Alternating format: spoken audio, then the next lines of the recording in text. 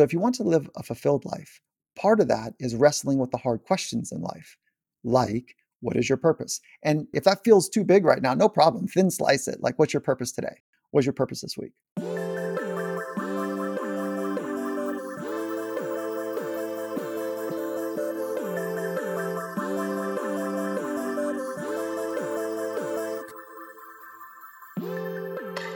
Hey everyone, Emily Abadi here bringing you episode 151 of Hurdle, a wellness-focused podcast where I sit down with inspiring individuals to talk about their big wins, tough moments, and everything in between. On the show, you can expect vulnerability, motivation, and candid discussions with everyone from top athletes and CEOs to aspiring entrepreneurs on what it really takes to follow your passions. My mission is simple: to inspire you to be your best self, move with intention, and have some fun along the way. Today on the show for episode 151, I am chatting with performance psychologist Dr. Michael Gervais. Now, Gervais, if you have not heard his name before, I would be maybe a little surprised. He has worked with some of the biggest names in sports, top athletes, actors, actresses, to help them learn how to navigate their mind. I've seen him speak so many times. I'm a huge fan of his podcast called Finding Mastery, and it was really fun for today's episode to get some insight into the man that helps everyone else perform better. Dr. Gervais talks to me about his upbringing and how surfing actually was what led him into getting more interested in the mind. He talks to me about the battles that he had with his own education, being pretty unenthusiastic about the whole thing in high school, just wanting to go out, wanting to surf. And it wasn't until college, when he was starting to learn about subject areas that he was truly invested in, that he was ready to grab the reins and take advantage of his own learning. Oh my goodness, so many interesting topics. We talk about how to define your purpose. We talk about how to articulate your personal philosophy, how to handle these hurdles, and why these hurdles, these difficult moments in our lives, will be a good thing in the long term. And we also talk about the importance, especially right now after the year we've had, of having some grace with yourself and understanding that, yes, times are hard right now, but we can do hard things if we train the mind and develop a little bit of resiliency. Seriously, this conversation, it blew my mind. I was literally staring out of my apartment window for 20 to 30 minutes, just like absorbing after we were done recording. So I highly encourage you, while you are listening to this, if you can, have a notepad nearby, open your iPhone note app, take down some of this information, because it has really been helping me ever since we recorded, and I know it's really going to give you some necessary inspiration as well. Also, I'm so amped about this. Dr. Gervais and his team are super kind. We are partnering on a giveaway, which will go live on the Hurdle Instagram the day this gets released on March 15th, 2021. He is giving 2 lucky listeners a spot in his Finding Your Best course. So think of this course as a masterclass for training your mind. He created the course with NFL head coach Pete Carroll, and in it, you'll learn how to craft your own personal philosophy, set a vision, and how to train your mind to be more confident, optimistic, calm, and mindful. So again, head on over to the Hurdle Instagram, that's at Hurdle Podcast, for more details on that. Such an awesome giveaway here. Before we get into it, I do want to give some love to my sponsor at Baron Fig.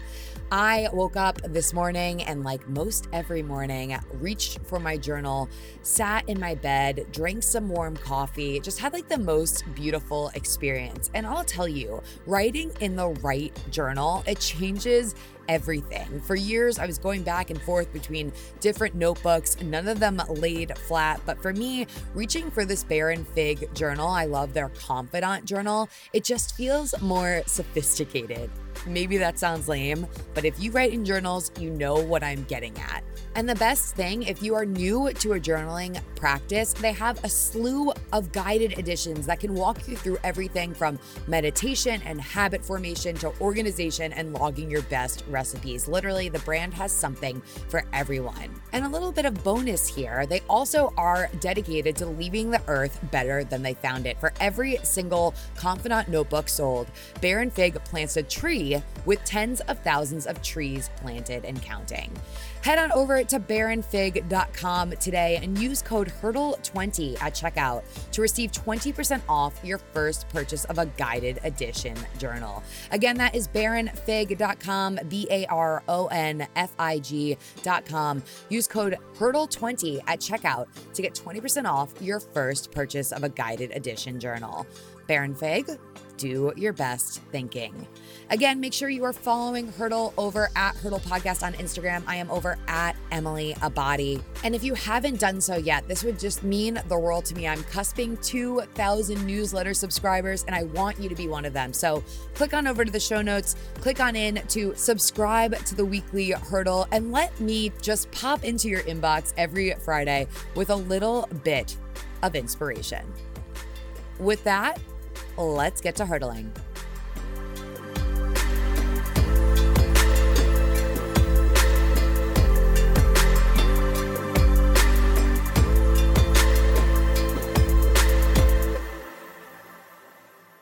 Today, I am sitting down with Dr. Michael Gervais. He is a high performance psychologist and also the host of the Finding Mastery podcast. How are you doing today?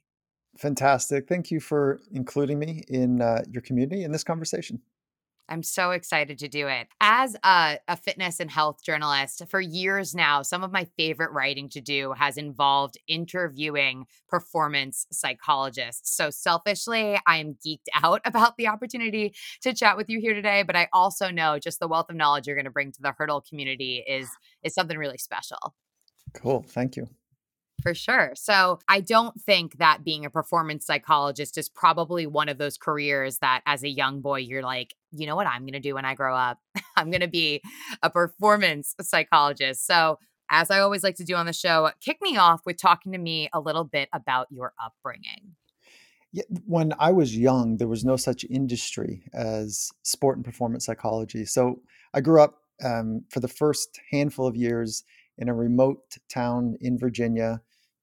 No streetlights, dirt roads, gravel was a luxury on the roads, and so we're way back. My parents kind of dropped out, if you will, and wanted to build their family on a farm. And this was not a luxury farm. This is like running water was the luxury. And so at a young age, like the things that I was thinking about is I had to be home by dark because Mother Nature was a whole different animal at night.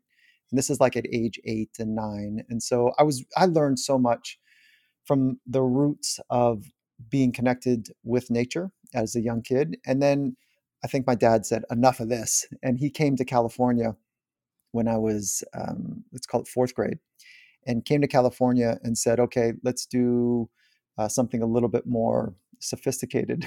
And so, not that there's anything wrong with dropping out and, building a life on a farm. And so he got a corporate job, if you will, in sales. I was thrusted into the city life, and I didn't quite fit in with traditional stick and ball sports.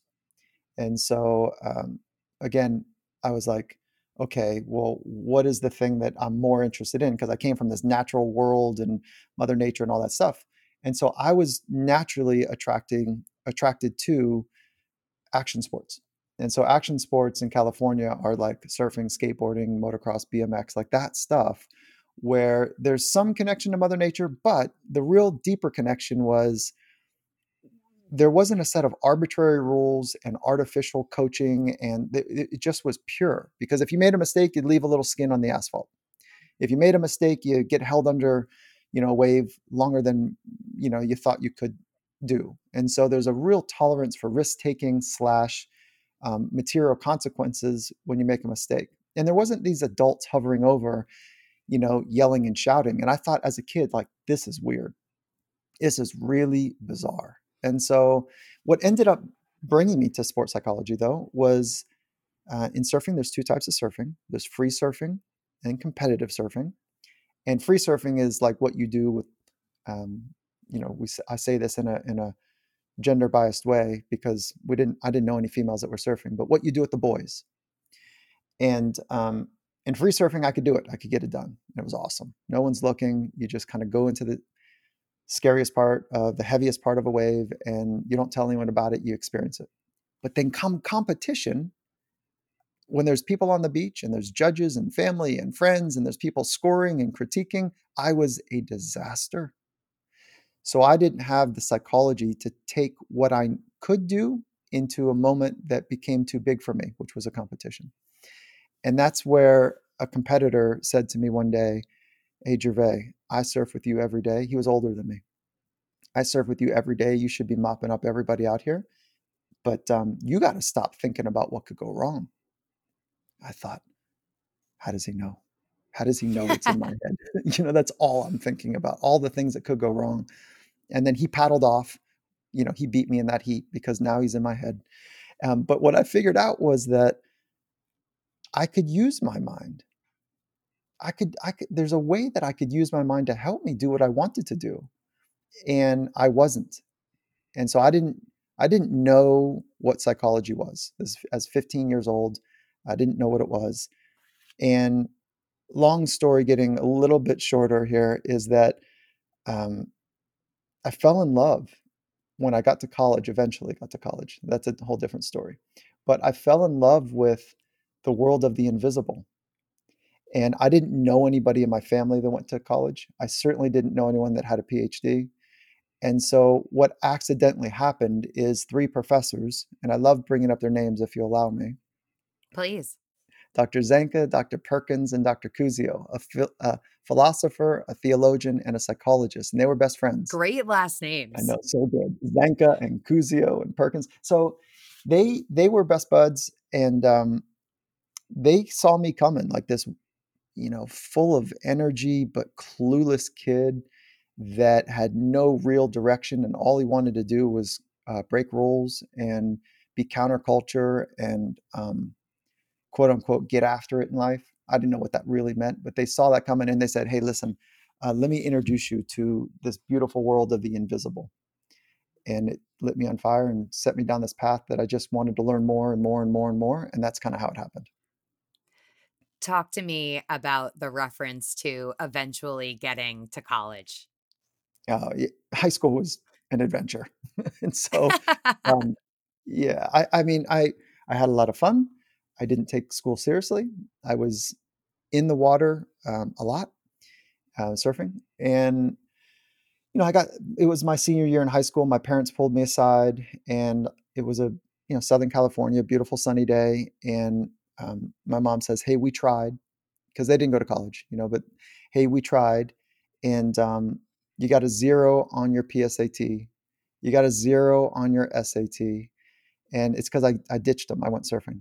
And they said, "You've got a choice to make now. Either you got to get a job and get out, or you can go to community college and you can stay here." And I was like, Community college? Well, wait, these are bad choices. I'm not ready to kind of go become self-sufficient. I'm not ready for that, but I know how to actually go to school, play the game a little bit, and keep surfing. So let me just do that. And that's accidentally how I got into college, and it was never part of the design. And so, I mean, I'll spare some of the details, but college was meaningful. High school was fun. Got it. Okay. So when your learning starts to get meaningful, talk to me about kind of the switch of gears that must happen in your head. Because as someone, again, high school was fun.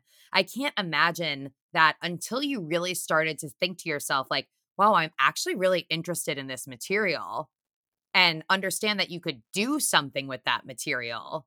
Did that experience become something that to you felt worthwhile? Well, right. If you look at pop psychology, you'll read things or hear about things like you got to have a vision in your life.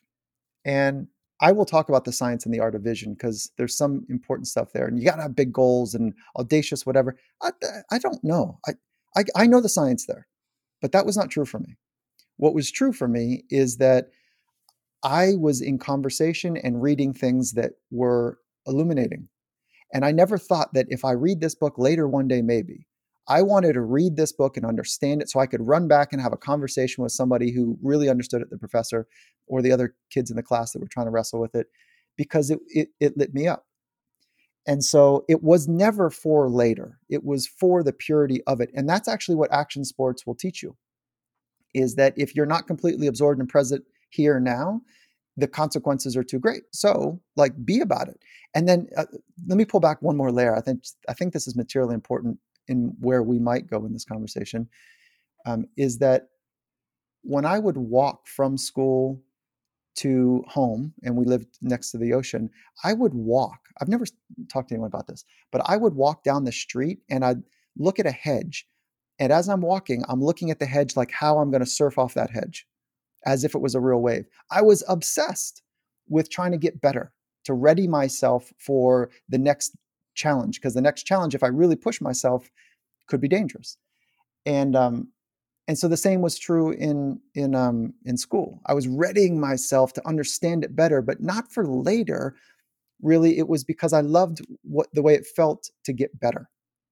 And so, anyways, that's kind of the obsession that sometimes I think is required, that I don't wish really on people, to explore their potential. There's a dark side that we could maybe benefit talking about. Yeah, I mean, you mentioned the art of visioning and like thinking about what it is that you want. And obviously, per your example of like looking at the hedge and focusing on the hedge and thinking about what could happen if you had to surf on the hedge, you know, I think a lot of people. Sorry, I was seeing the hedge as if it was a wave. So it was a way to do like imagery, like using that as a placeholder for a big wave. Sorry. Yeah. No, no, no, it's fine. I Yeah. appreciate the explanation. So let's talk a little bit about that concept of visioning and of thinking about or picturing where it is that you think you could go or what you would do. For so many people, they can think those things, but then, as I'm sure you've experienced in your work and in your conversations, there can be a large disconnect between thinking about it and then actually like thinking about how you can make that thing that you're thinking about happen. Yeah, right on. And I I just want to I want to remind people. So I've studied, to the edges of psychology and the psychology of excellence, like how the extraordinaries work from a rigor of research and academic, training, as well as being in the amphitheater, in some of the most extraordinary, organizations. I'd love to tell some of those stories, but I just want to remind or kind of level set that I don't know. I think people are um, struggling in life right now. I know that to be true. And just because you don't know exactly what you want your future to be right now, it's okay. I never did. And I love my life, like materially love my life. And I never thought that, I didn't even know there was an industry that I'm in right now. And so I just want to kind of help build some space to say, right now is hard, and we can thin slice your vision of the man, woman, person you want to be, thin slice it to like today or this week or this month or this quarter. Like we can thin slice it, because I think it starts to really freak people out when we say, well, what is your life purpose? And now that's a big question. I ask that to just about everybody, but I want to do it in a way that is respectful to, I'm trying to keep my head above water, dude. Like, right. Let's start there. Let's thin slice. What's your purpose today? I love that terminology, thin slice. Yeah. Oh, it's everything we can do right now, because of the radical change that's taking place, unless you have conditioned and trained your mind to manage uncertainty, to manage unknown. And I think what 2020 has shown us, unpleasantly so, is that, let's just talk about North America for a minute. We are not prepared to deal with both chronic stress and acute stress. Before 2020, we were barely keeping it together because the chronic stress was real. And the idea about hustle hard, are you kidding me? That is not how this works. Hustle hard, I'm sorry if you kind of ascribe to it, but it's so broken, because in the world stage, We don't talk about working hard. We're talking about recovering intelligently. Everybody works hard. So if you've got to tell someone to work hard, there's a flaw somewhere. It's like something else that I can talk about from a psychological perspective, but it's recovering intelligently. It's training your mind so that when you are in the thick of stuff, you know how to use the right amount of attentional focus to get the thing done, and no more, no less.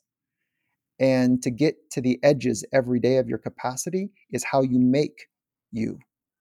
And if you're fatigued and tired and scared, you don't run to the edges. But the best in the world, athletes, entertainers, executives, like they run to the edge every day and intelligently recover. Run to the edge again, figure out what they need to learn, and then recover. And so we talk more about recovery than we do about working hard. How does that all relate to purpose? 2020 showed us that we are not properly trained. Our mind is not properly trained. And I'd love to talk a little bit more about that with you. Yeah, I mean, I would love to hear more about that. I think for someone listening to this, their first follow up question, and my first follow up question would be, how do I start training? Aside from, of course, as we all have over the past year, like kind of being thrown into the waters, right? Yeah. So let's just pull back the curtain one more level here, is that there's two ways to think about psychology. Okay. So the psychology of excellence, certainly. One is the path of self discovery. Okay. And then the second are the mental skills so that you can be about it more often. So the first things is like a series of practices, and I can walk you through all of them. It's not complicated, but like, who are you? What is your purpose? What are the goals that are going to help you live aligned to that purpose? Back to the vision word, like, what does it look and feel like when it's all on point? And so there's a whole path of self discovery. And I'll pin that for just a moment because Harvard did a 75-year study, a longitudinal study across people's life. And they wanted to understand fulfillment. So they measured these people for 75 years. And at the end, they said, were you fulfilled? And whatever percentage said yes, and the other percentage said no. Then the people that said yes, they asked them, so you report that you had a fulfilled life. How does that happen? And one of the key takeaways, there was three big ones, but one of the key takeaways is that they wrestled with the deep questions of life. So if you want to live a fulfilled life, part of that is wrestling with the hard questions in life, like, what is your purpose? And back to our early part, if that feels too big right now, no problem. Thin slice it. Like, what's your purpose today? What's your purpose this week? Well, that's exactly what I was going to say here is that I think for a lot of people, that kind of question, what is your purpose? It's like, whoa, I don't even know where to start or how to articulate that. So, do you have, you know, any words of wisdom of how to thin slice a question like that? Yeah. According to science, there's three parts to purpose.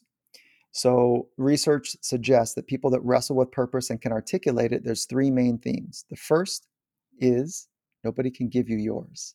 It has to matter to you. And so it's called personal meaning. So that's the responsibility, I think, to be an adult.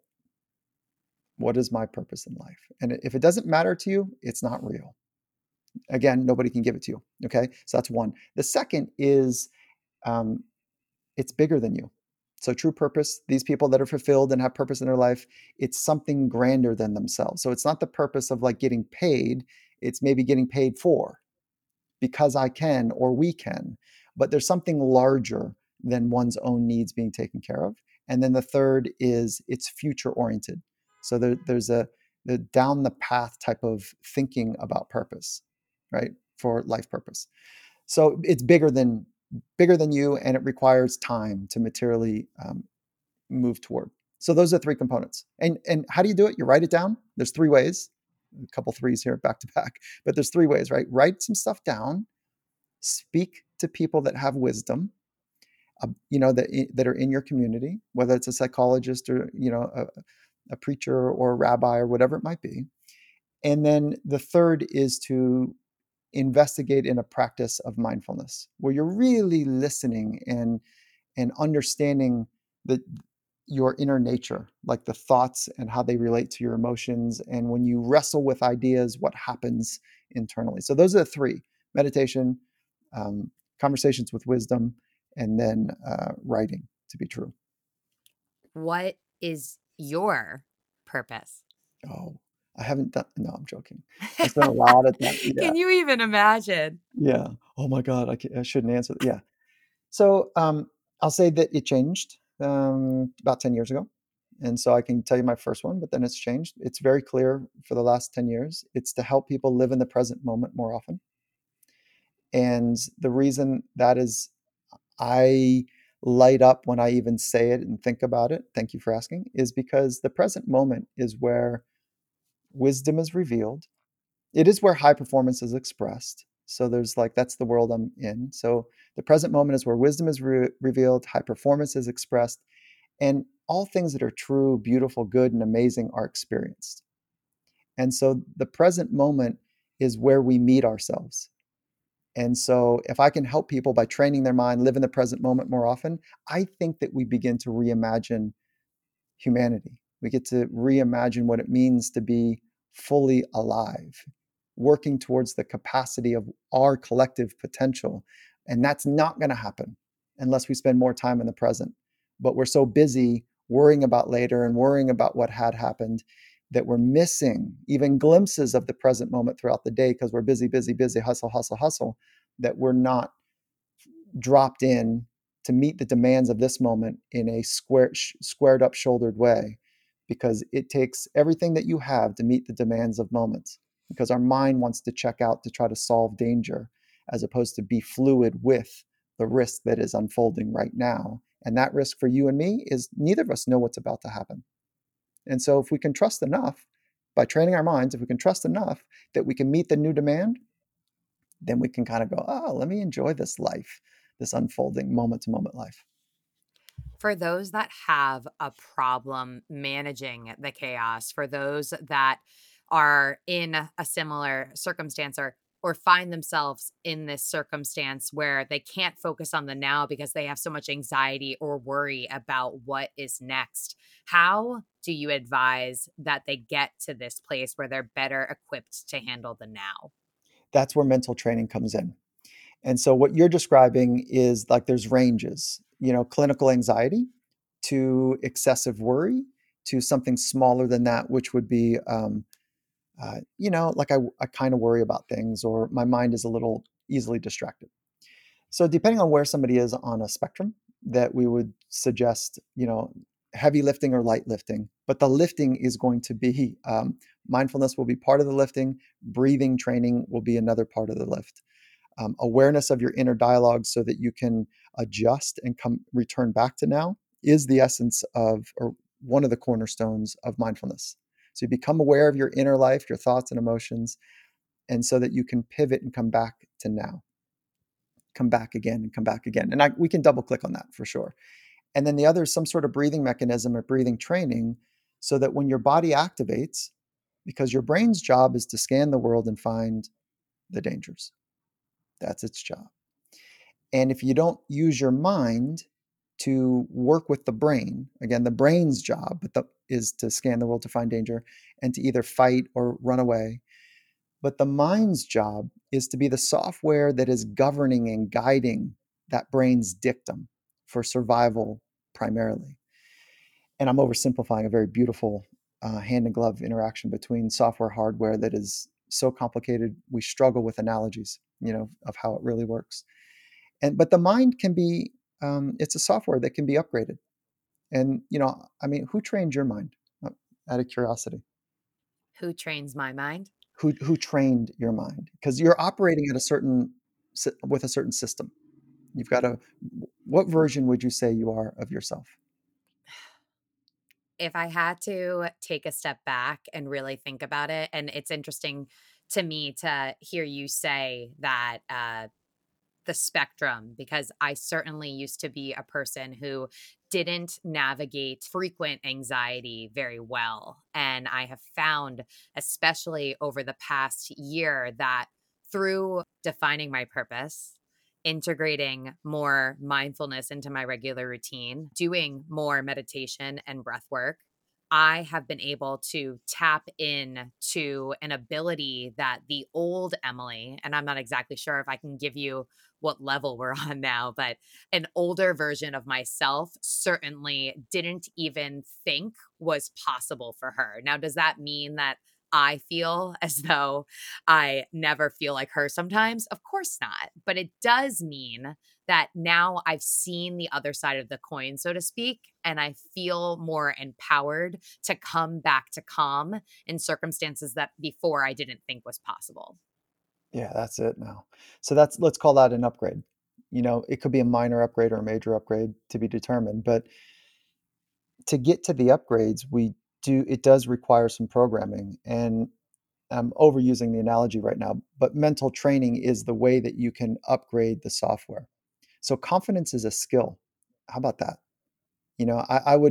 I'd bet quite a bit of money that unless you went out and looked for it, nobody has taught you how to train your mind. Like it didn't happen in grade school or high school or college.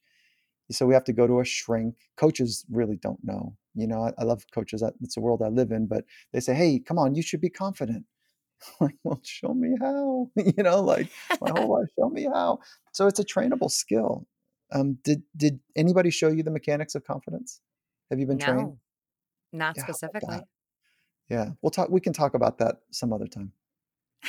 I'm Well, wait, joking. what do you I'm mean by that joking. though? Yeah, yeah. Yeah, so how do you train it? So it comes from only one place, which is what you say to yourself. But what you say to yourself must be credible.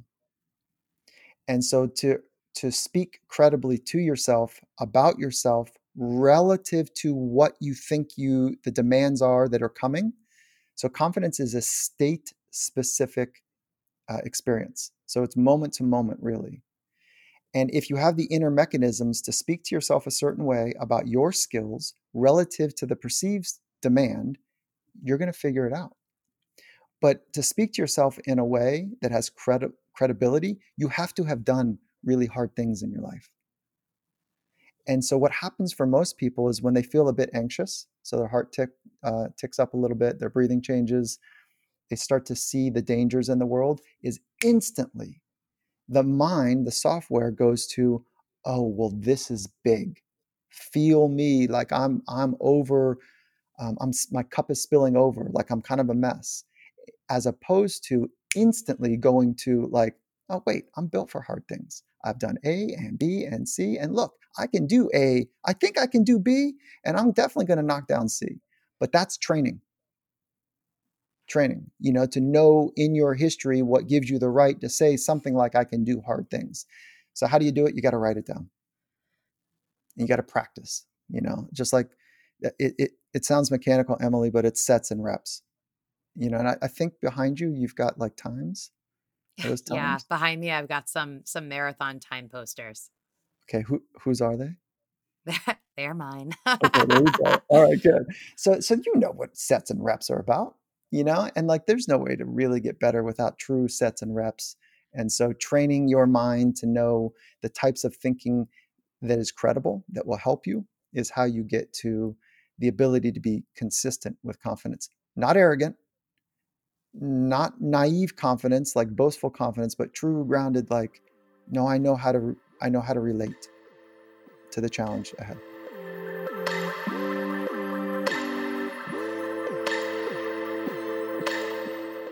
Taking a break from today's episode to give some love to my sponsor at Green Chef. Now, Green Chef is the first USDA certified organic meal kit company. You can enjoy clean ingredients you can trust, seasonally sourced for peak freshness that come pre-measured, perfectly portioned, and mostly prepared. Say that 3 times fast. This way, you can spend less time stressing and more time enjoying delicious home-cooked meals. I have been there. The days that get away from you, you want to eat well at the end of your workday. You want to have a good dinner, but you just don't know where to start sometimes. Green Chef makes it easy. Plus, they have different types of meals for every diet, whether you are keto, paleo, vegan, vegetarian, or again, just looking to eat healthier. There is a range range of recipes to suit any diet preference. My recent favorite, Southwestern zucchini fritters, oh my God, flavor explosion. You have got to get in on the Green Chef action ASAP. Head on over to greenchef.com/90hurdle and use code 90hurdle to get $90 off, including free shipping. Head on over to greenchef.com, that's GREENCHEF.com/90hurdle and use code 90hurdle to get $90 off, including free shipping today. Next up, huge shout out to my sponsor at Element. That's LMNT. Element makes a science-backed electrolyte drink mix with everything you need and nothing you don't. I cannot get enough of their orange salt. I have been leaning into it heavily lately as I'm getting back on the indoor bike trainer, laughably close enough to when the temperatures are finally heating up to get back outside. The formula is super high caliber. It is plant-based with no sugar, fillers, gluten, or sketchy ingredients, and it just tastes great. It gives me the Goldilocks amount of electrolytes to perform my best, fuel smart, and recover better. They have an awesome deal for all of you. I know that sometimes you hear these things on podcasts, you see these advertisements on your Instagram, and you just want to try it for yourself. Well, good news, that's exactly what you can do. Element is offering Hurdle listeners a free sample pack for just $5 shipping. Head on over to drinkelement.com, that's DRINKLMNT.com/hurdle to get yours today. Again, that is a free Element sample pack, absolutely free. All you have to do is pay $5 shipping. Head on over to drinkelement.com, that's DRINKLMNT.com/hurdle to get yours today. Trust me, you won't regret it.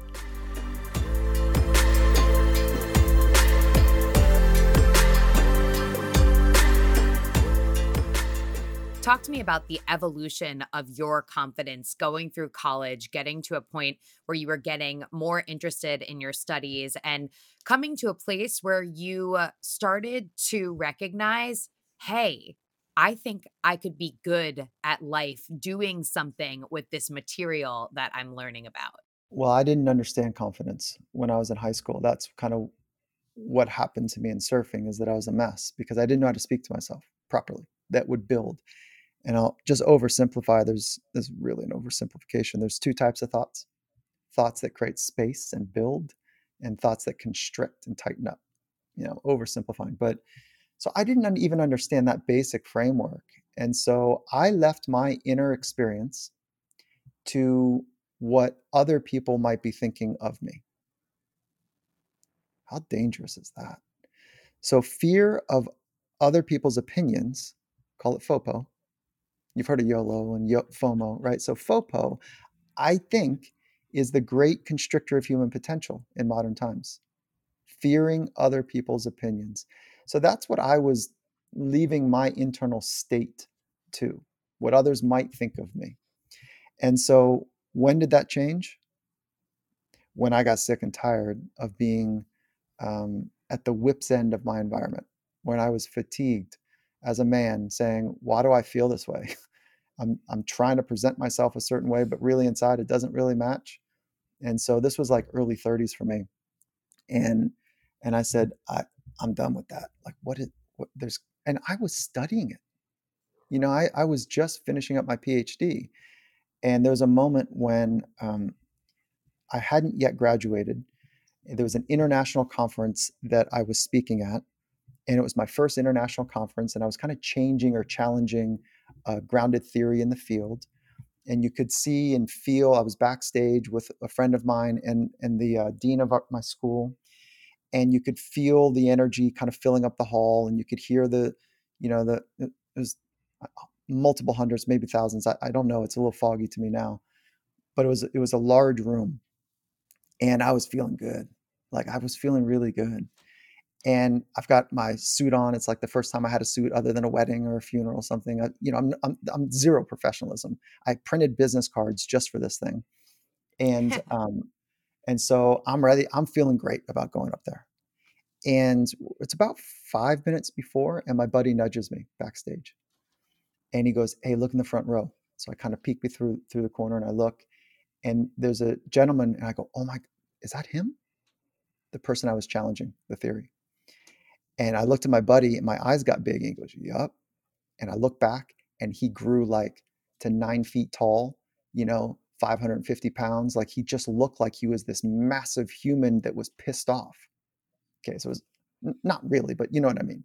So I instantly went into a state of panic. And so here's the dialogue. Oh God, they're going to find out. Everyone here is going to find out that I'm bullshitting. I don't, oh God, they're going to find out. And so, imposter syndrome, full effect. Not like objectively, I really do know, I knew my stuff. This is no different than when I was 15. And now I'm 30 something, and it's like, or just before 30. And so I started to hit the panic button. My body temperature heated up. There's a bead of sweat down my back. My forehead started to kind of blister with some sweat. I've got a little tremor now. My breathing's changing. My heart's ticking up. I look down at my business card, and I'm trying to keep it cool. I look down at my business card, and I realized that I didn't put my email address on it. This is like, 20 years ago. And I'm like, again, I use that to go, oh God, I'm such a rookie. And I'm trying to write my business, my email on the back of my bit, and my hand shaking. And I'm looking at the card, and my visual spatial is all wrong. So I'm like writing down the side of the card, trying to fit it all in. And these are all things that I'm using to tighten up further. And so I realized, and so here's the other narrative, like, oh my God, I'm supposed to be talking about like being present and confidence, and I'm a mess. So it's all that stuff that's wrapped up. If I can't even talk about it or live it, like what a phony. And so I realized at that moment, there's no way around it. You got to go through it. You got to do the fundamental work. And I thought I was doing it, but I was bullshitting myself. And so that moment changed me. And so thank you for telling that story. It's a long story, but it changed me. And Well, what so, happened? I mean, did you go on the stage? yeah. So imagine a scale of 1 to 10. 10 is like I just threw up in my mouth, and a 5 is the sweet spot. We're really like the porridge is just right. It's not too hot, too cold. And I was at like a 9.5 just right before it. And funny thing is as I was writing, um, I'm trying to play it cool because I didn't want my buddy to think I was a mess, even though that's what friends are for, like, but he was loving that I was kind of like freaking out a little bit because he could kind of tell. And I started when I was writing my address, I just was focusing on getting my name squared up. So it required a deep focus. And so I was just getting that right, trying to have a clear kind of penmanship on it. And that actually materially was gating out all of the danger. It was gating out all of the anxiety, all the worry, all the shitty self-talk. And so it was just a deep focus that I was on. And I'm trying to breathe the whole time. And then it started clicking. So probably like 40 seconds to go, 30 seconds to go, my buddy notices that I'm still writing on my cards, and he nudges me again. He's like, dude, you get ready now. And I kind of came back, and I was like, oh, I'm back. Like that, all that other stuff went away. I didn't have a great mind, but I was in a frame that I could manage at that point. And so it was a good experience for me. More importantly, other than what I said, what I learned backstage was more important than what I did on stage. And it was fine on stage. It was fine. So, well, thank you. So then share with me how you go from this pivotal moment for you and understanding the importance of going through something to getting to the place where, as you referenced before, you're in the amphitheater.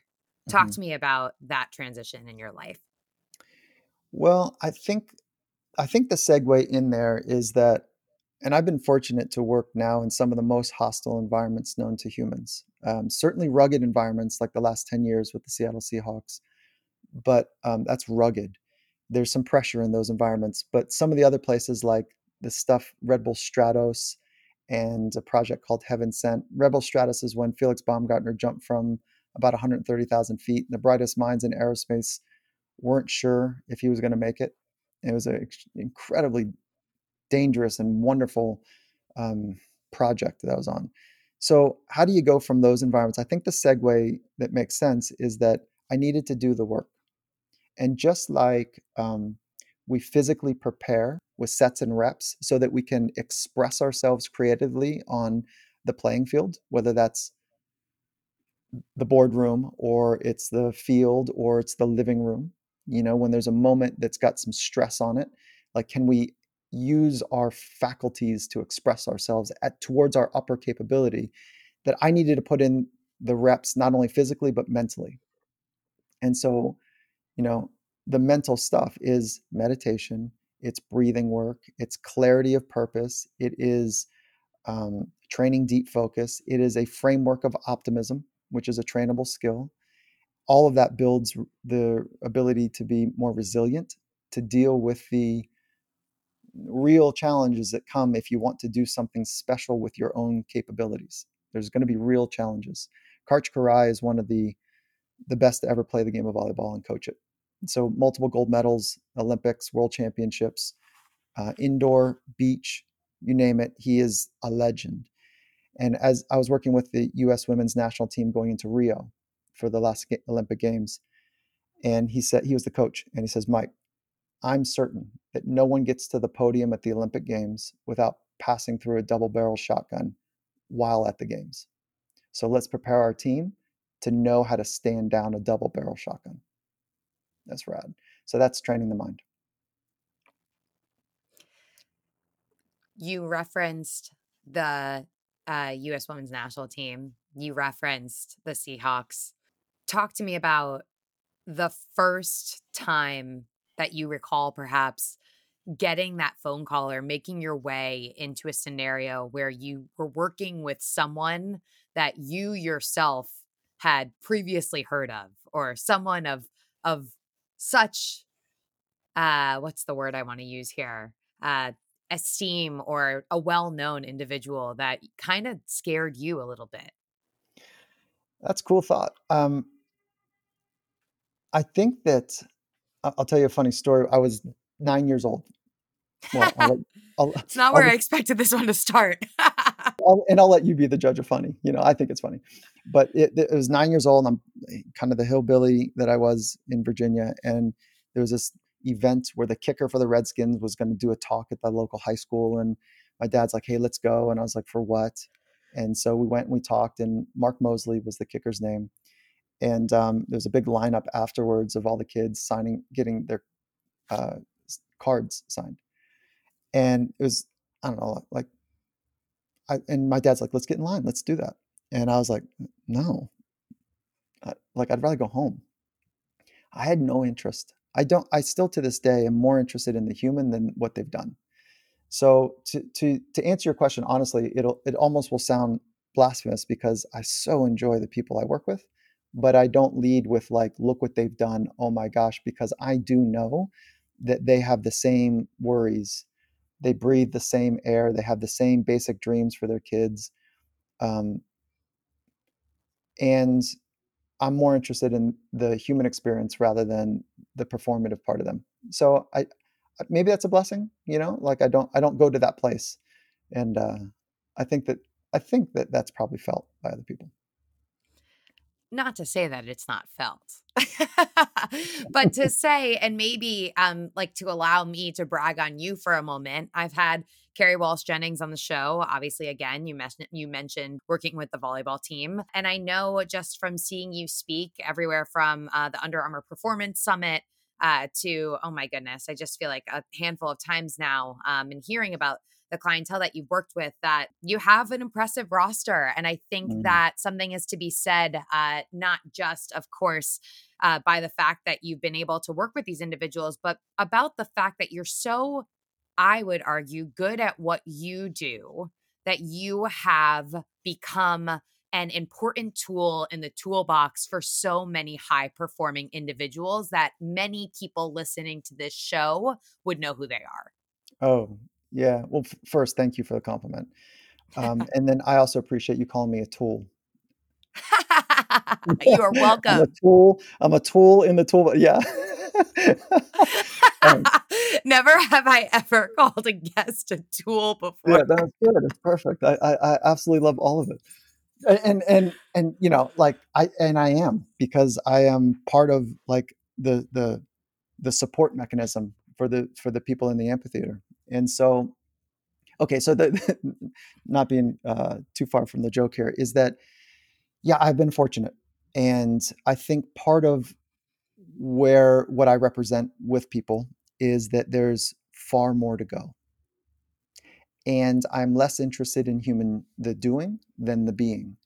And what I've come to learn is that the most extraordinaries across multiple disciplines, and I was I've got a small team. My business, we have a small team, and we get fined if we name drop.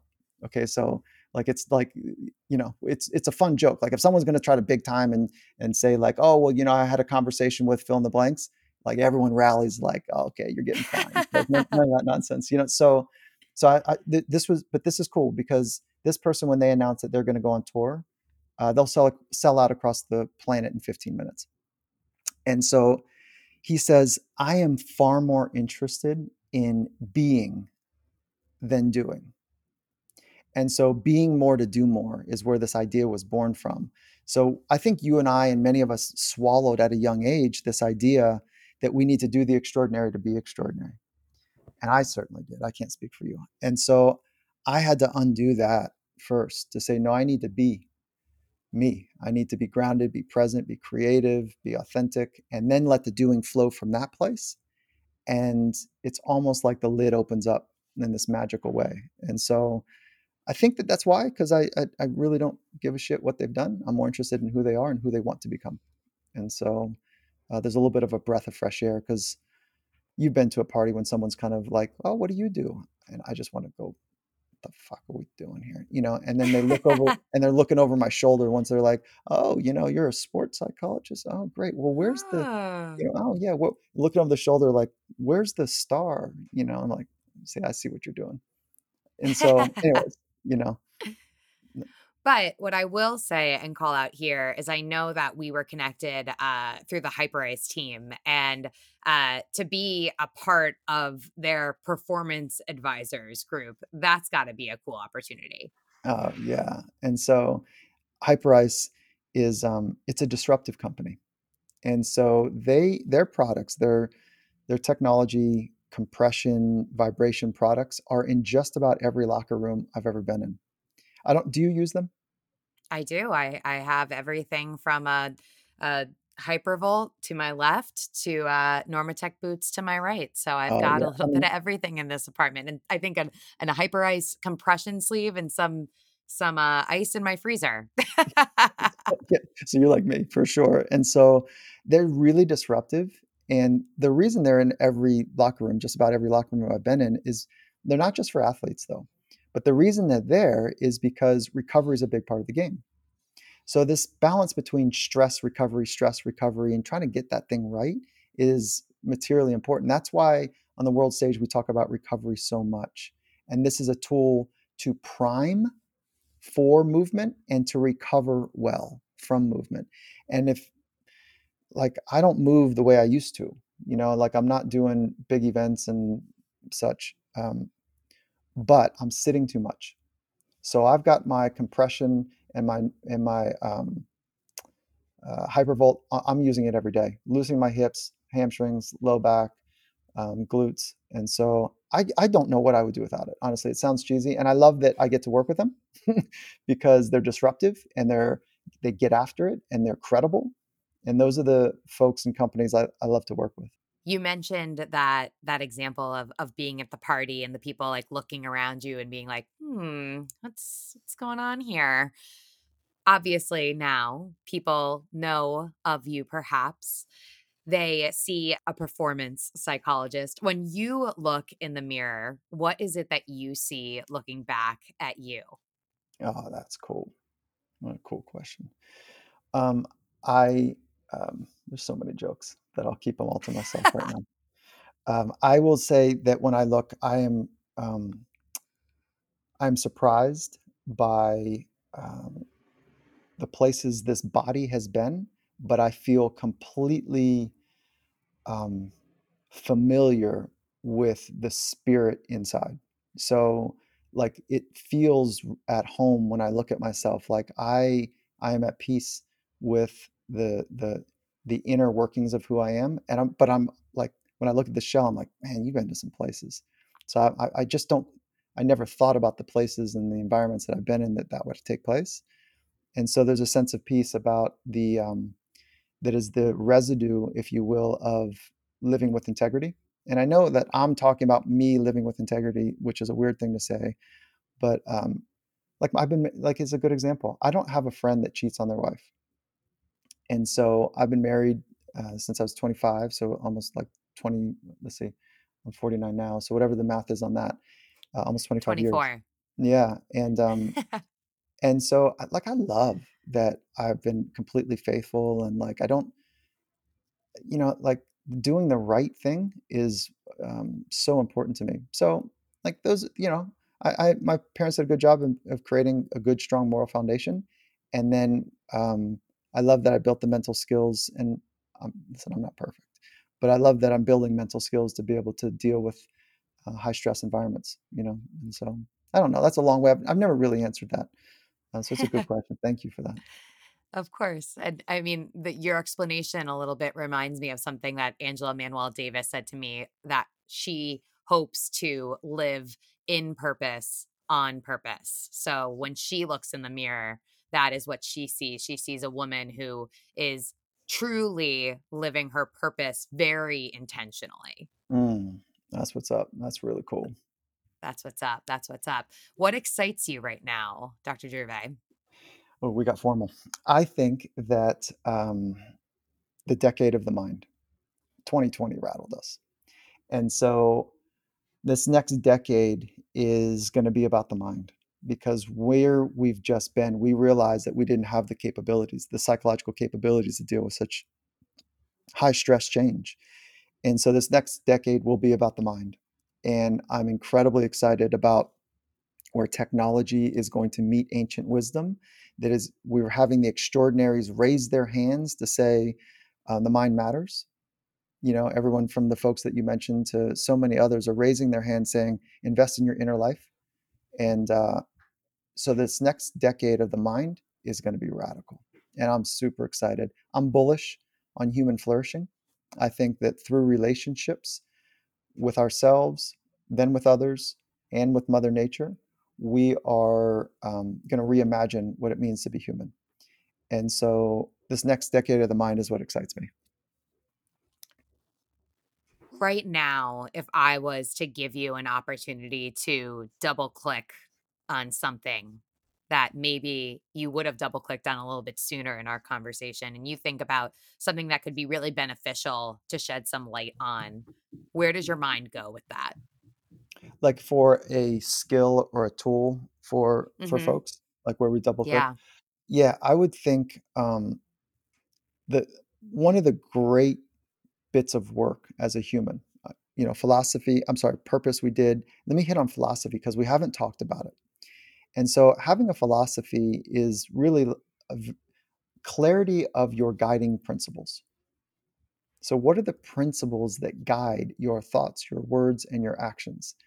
And that bit of work, it's substantial. And so I would like to kind of double click, to use your language, on um, writing down your core philosophy, your guiding principles. Maybe it takes 10 pages at first, and then you whittle it down, whittle it down, whittle it down to get to something that's like 12 words or less. What are the principles that are going to guide your thoughts, words, and actions? So that when you run to the thin herd, the edge of the frontier, and when you're running in that high stress space, that you're able to have clarity ahead of time. This is how I'm going to guide my thoughts, words, and actions. And that kind of pre-work, I think, pays dividends. So along with purpose, philosophy is equally as important. But then maybe that feels heavy and big. And Emily, I'd say that a practice of long exhales would be, yeah, it would be something more thin sliced, more manageable. But you can't really do like a little band-aid thing with long exhales if your mind's constantly worrying about the future and you don't know your purpose, fill in the blank. So but a practice of long exhales to oversimplify the science of breathing does send signals to our brain that right now we're okay. And if you think about, like, there's 4 parts to every breath, that maybe what we would do is we would say, start with a cadence something like 6 in, 6 hold, 12 out, 6 hold. And something like that will materially make a difference across people's ability to downregulate. And stress is an upregulator, but I need practices to help downregulate. And doing 10 of those in a row as a training wheels, 6, 6, 12, 6, 10 times would be a nice little thin slice practice. You say philosophy, and for a listener that hears that and they hear you explain it and they start to get their wheels turning and they're not exactly sure still how to go about creating that philosophy, what else would you tell them? Well, maybe perhaps if you could provide an example. Sure. Well, okay, that's great. We'll do both. Yeah, What is, let's do Dr. King, Dr. Martin Luther King Jr. What would you say his philosophy is? equality. Period. Right? So everywhere he went, his thoughts, his words, and his actions were about moving the narrative of equality. So that's a philosophy. And then his life purpose was, he called it a dream, but his life purpose was to see that in a certain form. But his philosophy was really about, listen, my thoughts and words and actions need to be lined up about helping people, um, live with equality. And so we can go down the list of some of the greats that, you know, Muhammad, Jesus, Buddha, Confucius, like we know their philosophies, and because that's how they showed up everywhere they went. And so the same is available for you and me to do that work. And so how do you do it? This is going to sound like a cheesy plug, but I know we're up on time. I built an 8-week online course to help people do all of this work, to pull back the curtain, to show people exactly how I work with elite athletes and executives and artists on how they train their mind, so you can do the same. And so, but there's no shortcuts, and I'm not going to hold anything back. But to do the work sometimes takes cadence and timing. And in that course, this is fun, Emily. We have we have 2 Olympians that coach you, medalists that coach you along the way, and 2 sports psychs that coach you along the way to get in there and put a dull stick on your back and say, hey, you paid the money, you signed up, let's go do the work. How can I help you? So it's, that part's really cool. All right. So, last little bit here. You have an opportunity right now to offer. Let's go back to high school. Let's go back to the guy that used to be in a place where he would see that big wave in competition and not know what the hell to do, how to perform. You have an opportunity right now, looking back on that guy, to give him one piece of advice going through those hurdle moments. What do you tell him? Oh, that's cool. If I go big picture for a minute and then I'll drop into the wave thing. Big picture is like, nice job, dude. Keep going. Like it, keep going. And so I, I I've made mistakes. I've had unfortunate things that have happened to me, things that I've created, co-created, all of it, and all of the scar tissue and the pain that I've experienced. It has come around for gratitude. So I'm okay with all of the mistakes that, and so I'd say keep going. And so that's the life thing. And then the wave thing is like, who gives a shit what they think? Be true to yourself, dude. You know, paddle in, push hard, pop and go. Like, be absorbed in what you're doing and stop caring so much about what they think. And so that would be the best kind of gem. It would have been nice to learn that earlier, but I probably needed to have that internal scratchiness for so long to get to the truth of it. So grateful for your time today. I am sitting here, like, I'll probably be sitting here for another 30 minutes digesting all of this. And I'm sure the hurdlers will probably feel the same way. Dr. Gervais, how do the hurdlers keep up with you? How can they follow along with you? Give me all the details. Can I be a hurdler too? I love it. Yeah, That's good. please be a hurdler. Invite the squad. Yeah, that is so good. But social is fun, and so I'm enjoying it. At Michael Gervais, and that's Gervais. It's on Insta, LinkedIn. Twitter. And then Finding Mastery is the podcast. And so that has been a great way to, we're building out a membership model. So there's deeper engagement there. So Finding Mastery is a podcast. And then we actually wrote a book. And so if people want to check out the book, but I would say the course is kind of, if you really want to invest in what you're doing, the course is the best way to go. But the website is findingmastery.net. Name of the book? Compete to Create. And the idea is like, you got to work your ass off to create a living masterpiece. And so we will show you how to work your ass off, but it's really about recovery and internal wellness. Thank you so much for your time today. I appreciate it so much. Awesome. Thank you. I'm over at Emily Abadi and at Hurdle Podcast. Another hurdle conquered. Catch you guys next time.